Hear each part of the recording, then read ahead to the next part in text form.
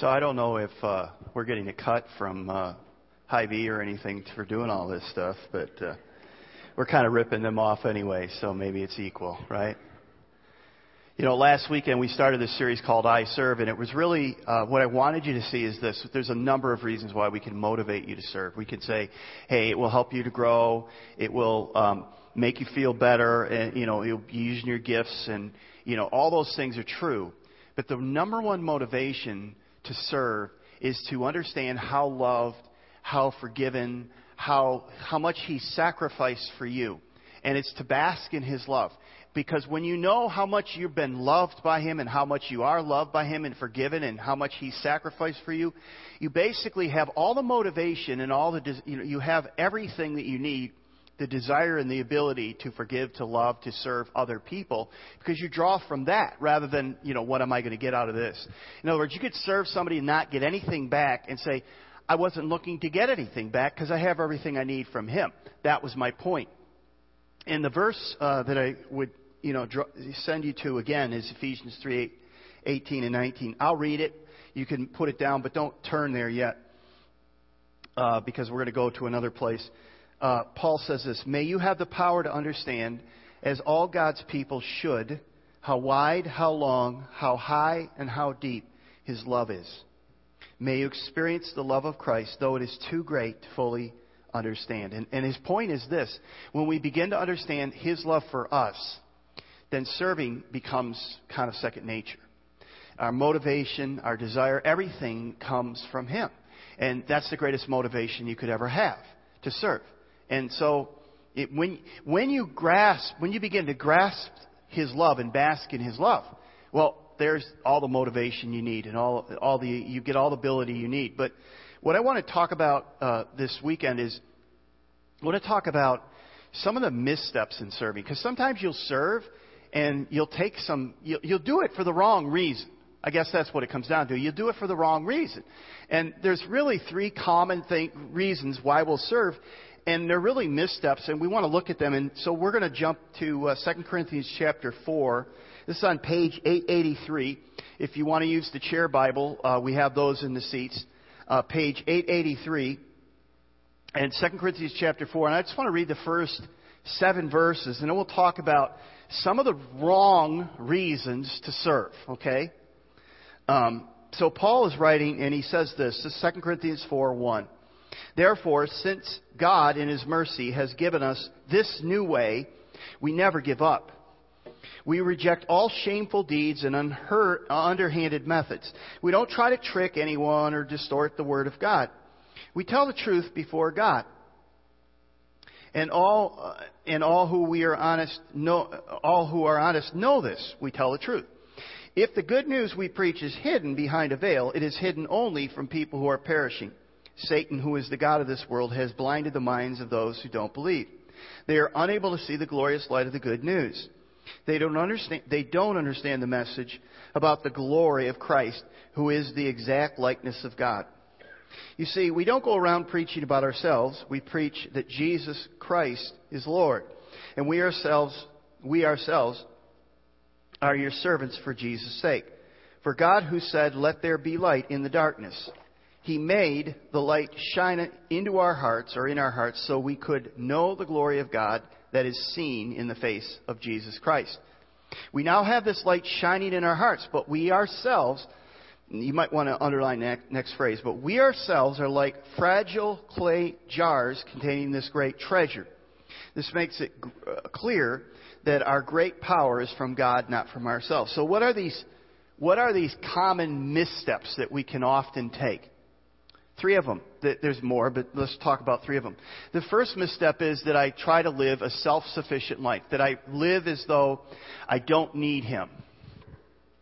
It's really easy to fall into this. It's really easy to live our lives that way. Paul tells us, and I asked you to underline that phrase, that we are fragile clay jars containing this great treasure. Maybe somebody down the road has called you a crackpot. It's not necessarily an endearing term, is it?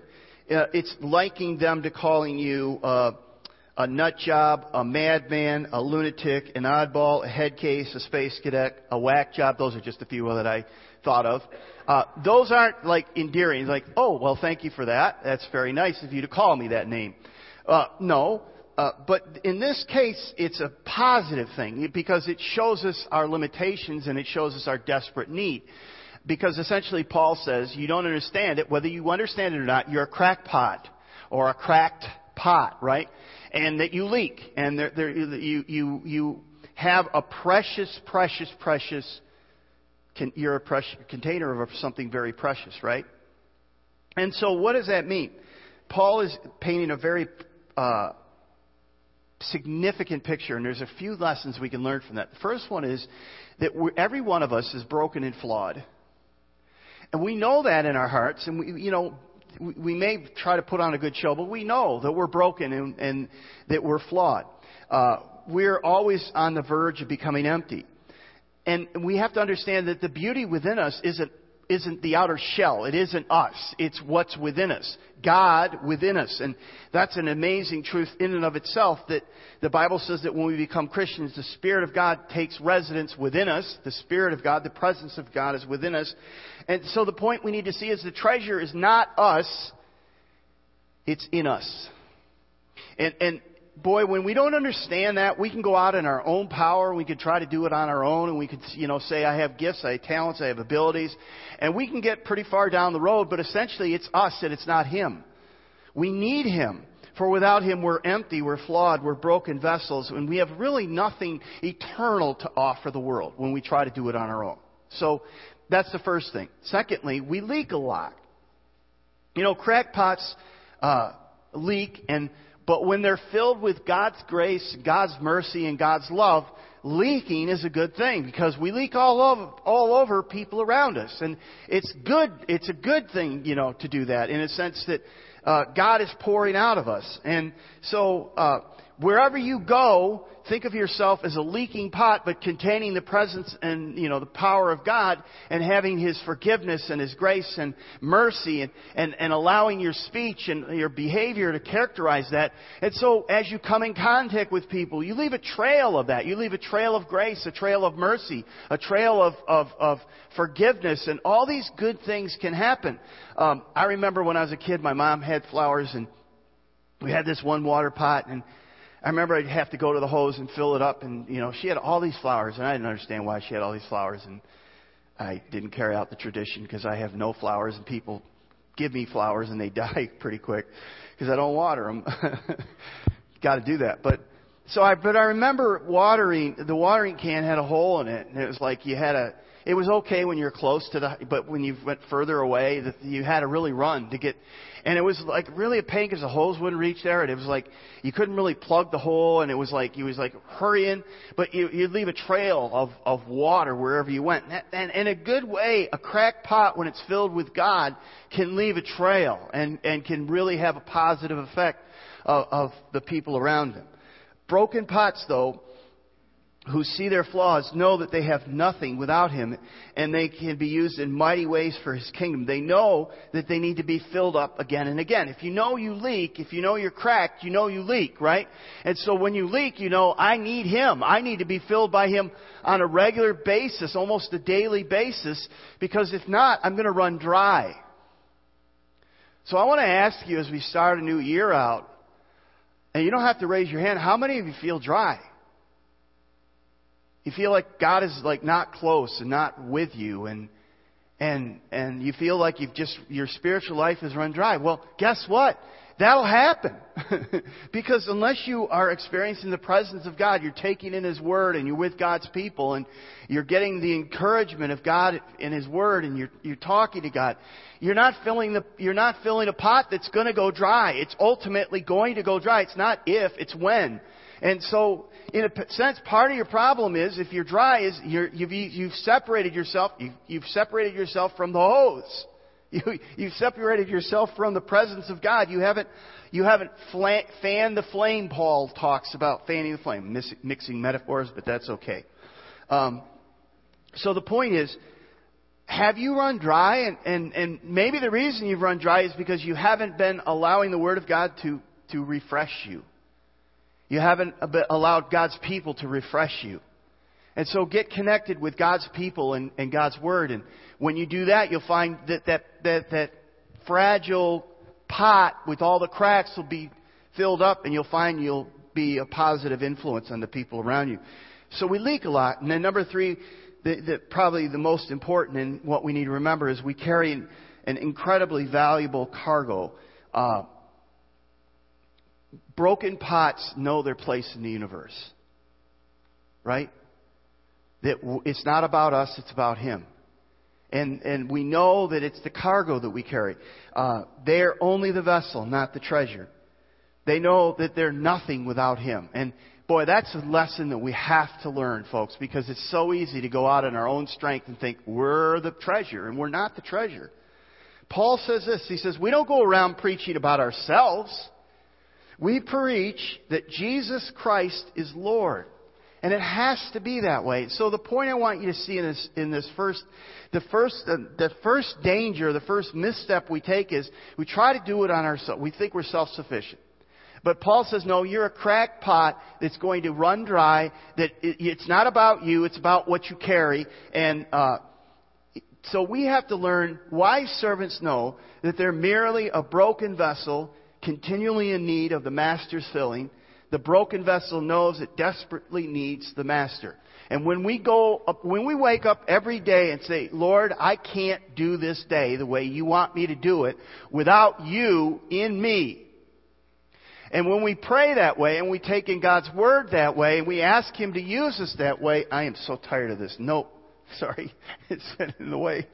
But when we do that, then, what we find is, voila, God begins to use us in that day in ways that we never dreamed, right? He brings opportunities, He turns conversations, all those things happen.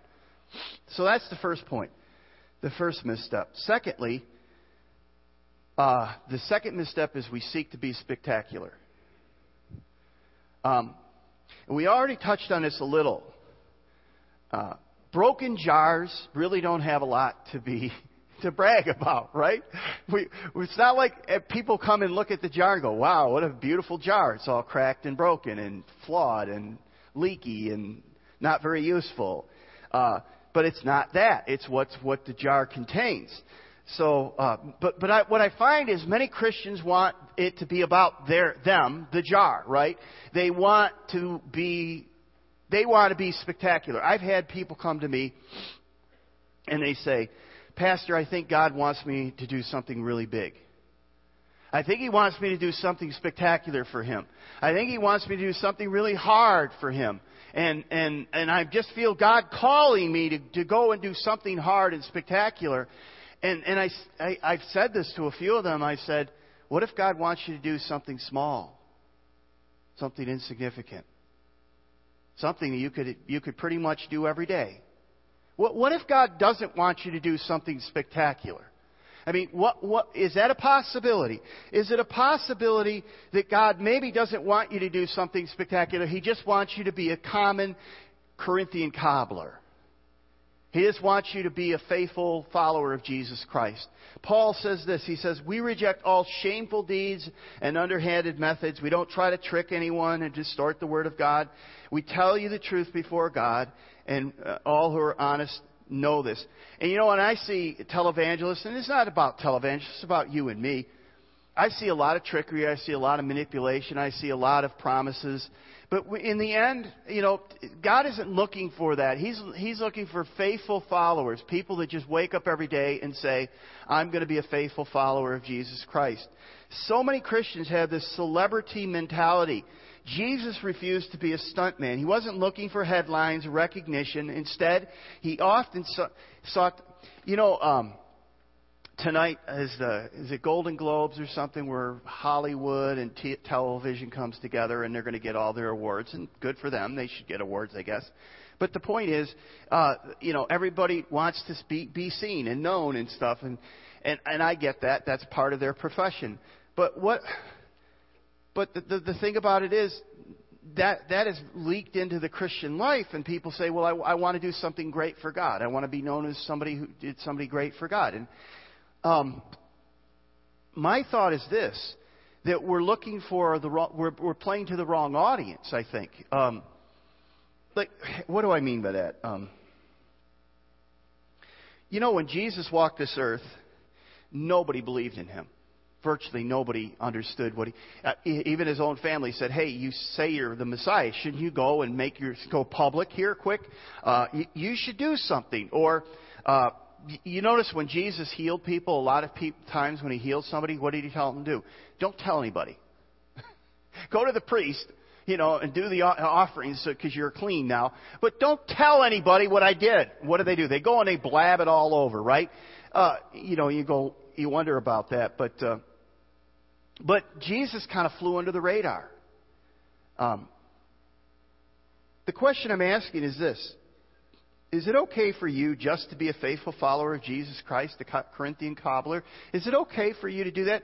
Is that okay, or do you have to do something spectacular? I want to tell you we did a funeral in this room on Monday for a guy, Tom Keeper. And Tom and I had a conversation 17 years ago. And probably in the next month that conversation would have taken place. It was late January, early February. And it was about coming to Dubuque to be the pastor here. Tom was the chairman of the deacon board at that time. And we began to have a conversation. I felt like we were on the same page. And God called me here ultimately. And we've been here for 17 years. It'll be 18 this summer. And I remember that because my youngest son, Calvin, is 17, and he'll be 18 in about a month. And Carol was pregnant. She says, "Well, don't move while we're pregnant." I said, "No, wait till Cal's born," and we did. So it was in the summer that we ultimately moved. But my point is, it would be very hard for me to find someone else that is responsible from the inception of Hope Church to where it's at today. It would be very hard for me to point to one other person other than Tom Keeper to say he may be one of the most important people that Hope Church ever had in leadership. Now, let me describe what I mean by that. He was the chairman of the deacon board, and he did step up and lead, and he stood up front and led from time to time, but not too often. Many times you'd find him with dust all over him, with paint all over him because he was painting or he was fixing a hole in the wall or he was plastering or doing knockdown or something like that. Tom was an interesting guy because Tom would step up and take leadership, but then he would step back when others came along and allow them to lead. He is a reason why we are where we are today. It would be hard to, if I had a number one pick, it would be the reason that Hope Church is where it is today is because Tom Keeper was a servant of God who served most of the time behind the scenes. When I use that name, when I said Tom Keeper, there's some of you who know who he is. There's many of you who have never heard of him. You don't even know who he is. If I put a picture up on the screen, you wouldn't recognize him. But this is a guy who was a faithful servant of Jesus Christ. He loved his wife. He loved his kids. He was a hard worker, was a good citizen. He lived a moral life. He loved his church. And we are blessed because of him. Now, from the community, he wasn't somebody that they're going to put in the paper and say, he's a great citizen award or anything like that. He's not going to get that. But from heaven, he was a star. My question is, do you have to be, spectacular? Do you have to see yourself as being spectacular, or is it okay to just be faithful and just do what God's called you to do? Because that's what is spectacular in heaven, to me. I remember standing out there when we had 3.5 acres, and we were talking about getting 10 acres. And I think we had a city planner who was on the deacon board at that time. He said, well, you need about 10 acres, and that'll get you to about 1,000 people. That land could support 1,000 people. Well, folks, we're there. And that was a dream that Tom had, that we would get to that place. Not that we get to the number, but that we would have the capacity to do that so we could reach that many people with the gospel. Tom was one of those guys that could turn any conversation towards the gospel. He wanted as many people as possible to know Jesus Christ and have to know their sins are forgiven and know they have the hope of heaven. That's essentially why he lived. Now, we're not all going to be Tom Keepers, and that's what I'm asking you to do. But this verse from Paul really describes, I think, what Tom was after. This is Colossians chapter 3, verse 23.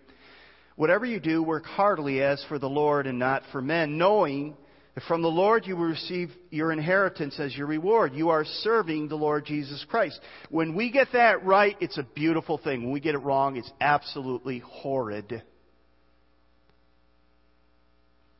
So we need fewer people who desire to be spectacular and more people who are willing to be faithful to their spouses, love their kids, modeling Christ in their lives, setting and keeping reasonable boundaries with them, being good citizens, living pure lives, serving behind the scenes by loving and supporting His church, by offering their time, their talent, and their treasure for His kingdom.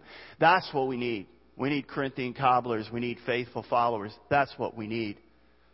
So the point I want you to see is we need to live spectacular lives before heaven and live behind the scenes in this world. It all depends on where you want your praise to come from. But if you're a cracked pot, you realize that you're here to serve. You're here to serve, right? Here's the third misstep: plotting to become powerful. Seeking power is not a trait of a servant of Jesus. In fact, Jesus had to take His disciples to task because they were buying into the power game of their world. And it hasn't changed over 2,000 years. The game still goes on. People are looking for power. They want power, and they want recognition, and they want power. And Mark chapter 9, verse 33 and 35. And again, the passage I read earlier was Mark 10. Now we're in Mark 9. This is an ongoing problem with the disciples. And it says, this is page 769. After they arrived at Capernaum and settled in a house, Jesus asked His disciples, "What were you discussing on the road?" But they didn't answer because they had been arguing about which of them was the greatest. He sat down and called the 12 disciples over to Him. And He said, "Whoever wants to be first must take last place and be the servant of everyone else." Now, Jesus was not against leadership. And He was not against leaders leading. In fact, He set up clear leadership structure when He walked on this earth. Leading, excuse me, leading is appropriate, necessary, and good when it's done according to Scripture. But seeking to manipulate people, always need to be in full control, never serving those you're called to lead, this is not what Jesus had in His mind. That's not what Jesus is thinking about. There's only one God, and it ain't you and me. And that's really comes down to, when you see yourself as a cracked pot, you see, I'm here to serve Him. And it's all about Him. And when we lose that, and we try to manipulate people, we try to get a following, try to get a posse, try to get people to like us, we're missing the point. Wise servants know a few things. They know they can't control people, and they can't fix them, so they don't try to. They know they'll never meet the expectation of those they lead. If you step up to lead, and God's called you to lead, you're going to get people who aren't going to like you. They're going to misrepresent you. They're going to say terrible things about you, but that's part of leading for God. But you say, I'm leading because I'm serving God. And I'm playing to an audience of one. Frankly, I only care what He thinks. And that means that if you only care what He thinks, that's not going to make things right with you and everyone else on the planet. In fact, it's going to bring you in conflict, because if you do what He wants you to do, you're definitely going to come in conflict with other people. Wise servants flee from the limelight. They could care less who gets the credit as long as God gets the glory. Let me say that one more time.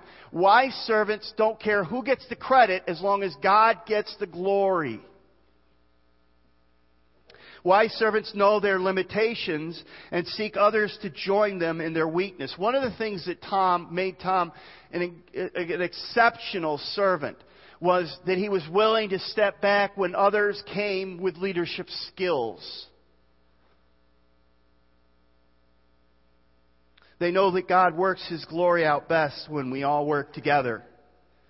Wise servants understand it's all about Him.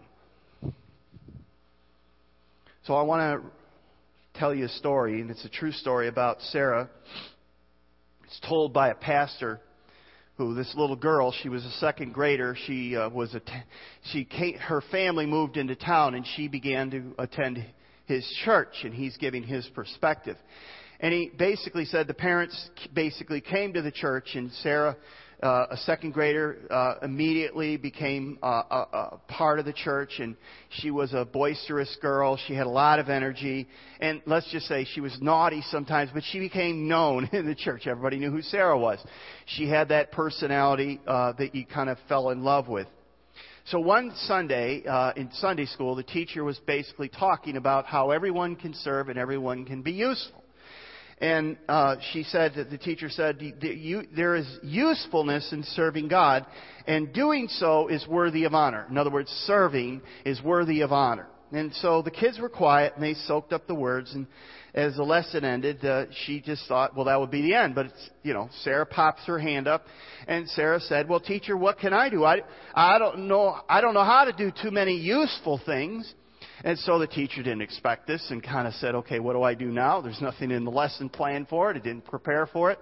So she looked around and she saw a vase. And she says, well, here's what you can do, Sarah. You can bring a flower next week and put it in the vase and make sure that the vase has a pretty flower in it. So sure enough, the week rolled by and Sarah came in with a big dandelion. She stuck the dandelion in the vase. And so there's the vase with the dandelion. Sarah felt very good about it.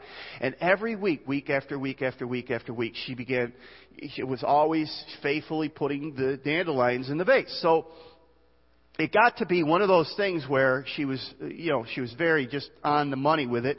And so the pastor was doing a series on serving, and he describes how he brought her vase up there with her little flower in it, and it was to be an example to everyone that it doesn't matter how old or young or whatever, everyone can serve, and there's honor in serving. And so he had her little vase with her little flower in there. And it was meant to be an object lesson to the congregation, and they took it as an object lesson, and it was well received. And so the following week, after he had used her vase as an object lesson, Sarah had been having some health issues, and she was diagnosed that following week with leukemia, and it attacked her body. And as time passed, she became confined to bed. She lost her smile. She lost most of her weight. And she couldn't come to church anymore. And everybody, you tend to forget, right? So life went on. One Sunday morning, as the pastor was closing his sermon, and he still had the little vase there. I think it was a reminder for them to pray for Sarah and her family. But there was a commotion at the back of the church, and everyone looked back, and there was Sarah all wrapped up in a blanket with her parents. And she walked down, and she put her flower in the vase with a little note. She had a little note next to it, and she left. That was it. That was the last time she was in church. 4 days later, she died. They had the funeral. It was very sad. The pastor who presided over the funeral pulled the parents aside, and he says, I've got something, you need to see it. And he had the note that Sarah had set next to the flower, next to the vase. And the note said this: Dear God, this vase has been the biggest honor of my life. And it was signed by Sarah in pink crayon. A little girl can understand what it means to serve. A little girl can get that concept. So it's not a matter that we need to get that concept. We understand that concept. The question is, where are you at? Where are you at with serving? Because God has given us gifts and abilities to serve. The question is, do we see the honor? Do we see the joy? Do we see the significance of serving? Christ has given us the ultimate example when He came from heaven to earth and gave His life. Little Sarah, basically, a second grader, basically figured out what serving is. I think one of the great things that we could do this coming year is say, how am I going to serve this year? It may be behind the scenes. It may be doing jobs that no one else wants to do, but you don't care, you'll do it. It doesn't really matter, because the question is, who's your audience? Who's your audience? Do you want to be a superstar among other people around that know what you're doing and when you're doing it? Or are you willing to allow heaven to be the one that sees everything? Right? So we want to help you get plugged in. So if you go to the Connection Center, there's a QR code, you can get more information about where you can serve. And, it's just a matter of getting plugged in and trying different things. And it may be here in this faith community. It may be in the community at large. It doesn't really matter. But God has given you gifts and abilities to use for His glory. And my challenge to you is this January, if you're not using your gifts, figure out what they are. And you figure out what they are by doing stuff. And as you begin to do stuff, you'll see, this is who I am and this is what God's wired me to do. And when you begin to do that, you'll see there's a very honorable and it's a very powerful thing that's going on in your life when you begin to serve others. But you don't do it for what you get from them. You do it for what you've gotten from Him. Amen? Stand with me. Let's pray. And so, Father, we ask for your help, because without your help we are empty vessels and cracked and flawed. And it's only when you empower us and enable us that we are able to leak your grace and mercy and all the good things that you bring into our lives. I pray, Father, that you would help us to be known as a community, a faith community that serves this general community, that we're all about serving one another and serving others. And we don't really care who gets the glory. We really care who gets the credit. We want you to get the glory. Father, may we live the gospel in such a powerful way that people give praise to our Father in heaven. We ask this in Jesus' name. Amen.